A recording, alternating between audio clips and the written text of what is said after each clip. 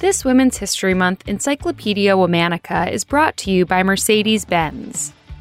Mercedes-Benz celebrates all women driving change and is indebted to those trailblazing women who punctuate the brand's history, like Bertha Benz and Evie Roskvist.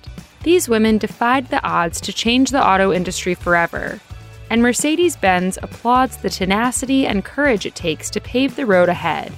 Listen along this month as we share the stories of inspiring women in charge and at the top of their fields.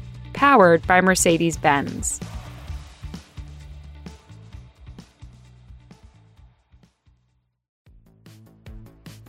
Hello. From Wonder Media Network, I'm Jenny Kaplan, and this is Encyclopedia Womanica. Today we're talking about a woman you may have heard called the Queen of Catalogs. She started her mail-order business from her kitchen table and grew it into a multi-million-dollar enterprise, the first woman-owned business listed on the American Stock Exchange. Let's talk about Lillian Vernon.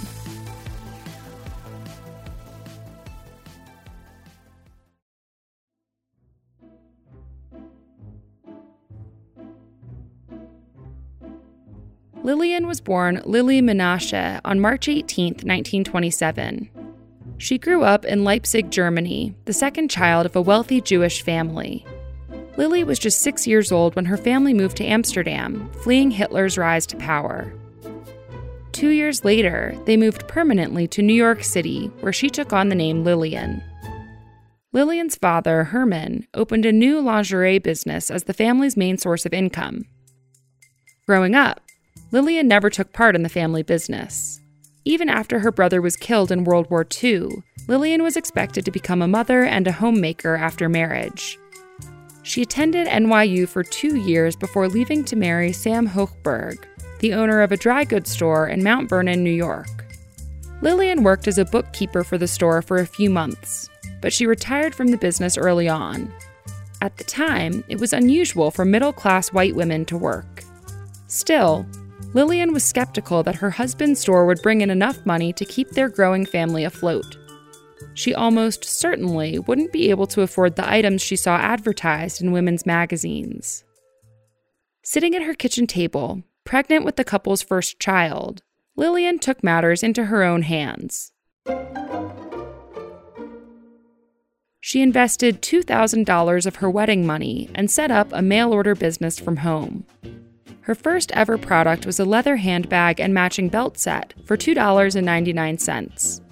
As an added bonus, Lillian offered to monogram the products. This would become her business's signature detail. Her very first ad generated over $32,000 in orders. Lillian named her business after herself and her Mount Vernon home, and so the Lillian Vernon brand was born. She made her small business stand out in a market saturated by the likes of Sears catalogs by offering low-cost items that she could cheaply monogram. Just 3 years after her initial ad, Lillian was renting a storefront and a warehouse and was managing a monogramming department for her store. She was also monogramming products for companies like Elizabeth Arden and Revlon.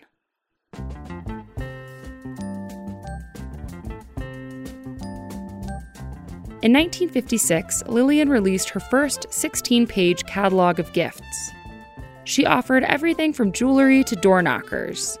She even sold an all-pink lady tool kit with a matching hammer, wrench, and screwdriver. Lillian's catalogs became a key part of her brand as she expanded her business. In every issue, she included a photo of her most recent outing and a personal letter discussing how her latest travels influenced the quirky new items she'd added to her inventory. Lillian also may have come up with the first ever seasonal catalogs for Halloween and Easter. She introduced one of the best-selling items in 1968, personalized Christmas ornaments. She sold more than 75 million in the span of a few years. By 1970, Lillian Vernon had its first million-dollar sales year. And in 1987, Lillian Vernon became the first woman-owned company listed on the American Stock Exchange. Though she never called herself a feminist, Lillian ran her business with an eye towards women advancement in the world of entrepreneurship. She said she hired women with the goal of promoting them within the company and valued her reputation as a woman who knows what women need. Lillian attributed her success to what she called her golden gut for knowing what women wanted to buy.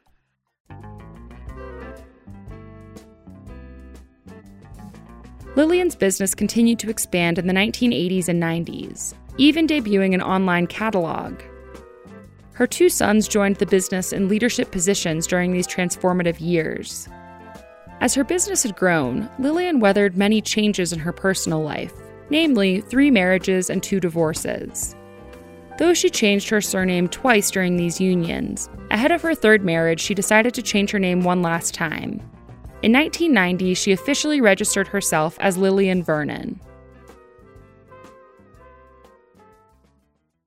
In 2003, in the face of overexpansion, fierce competition from similar retailers, and e-commerce, Lillian sold the business for a little more than $60 million. She stayed on the board as honorary chair. Lillian died on December 14, 2015, in New York City. She was 88 years old. All month, we're talking about women in the driver's seat. For more on why we're doing what we're doing, check out our newsletter, Womanica Weekly. Follow us on Facebook and Instagram at Encyclopedia Womanica. Special thanks to Liz Kaplan, my favorite sister and co-creator. Talk to you tomorrow.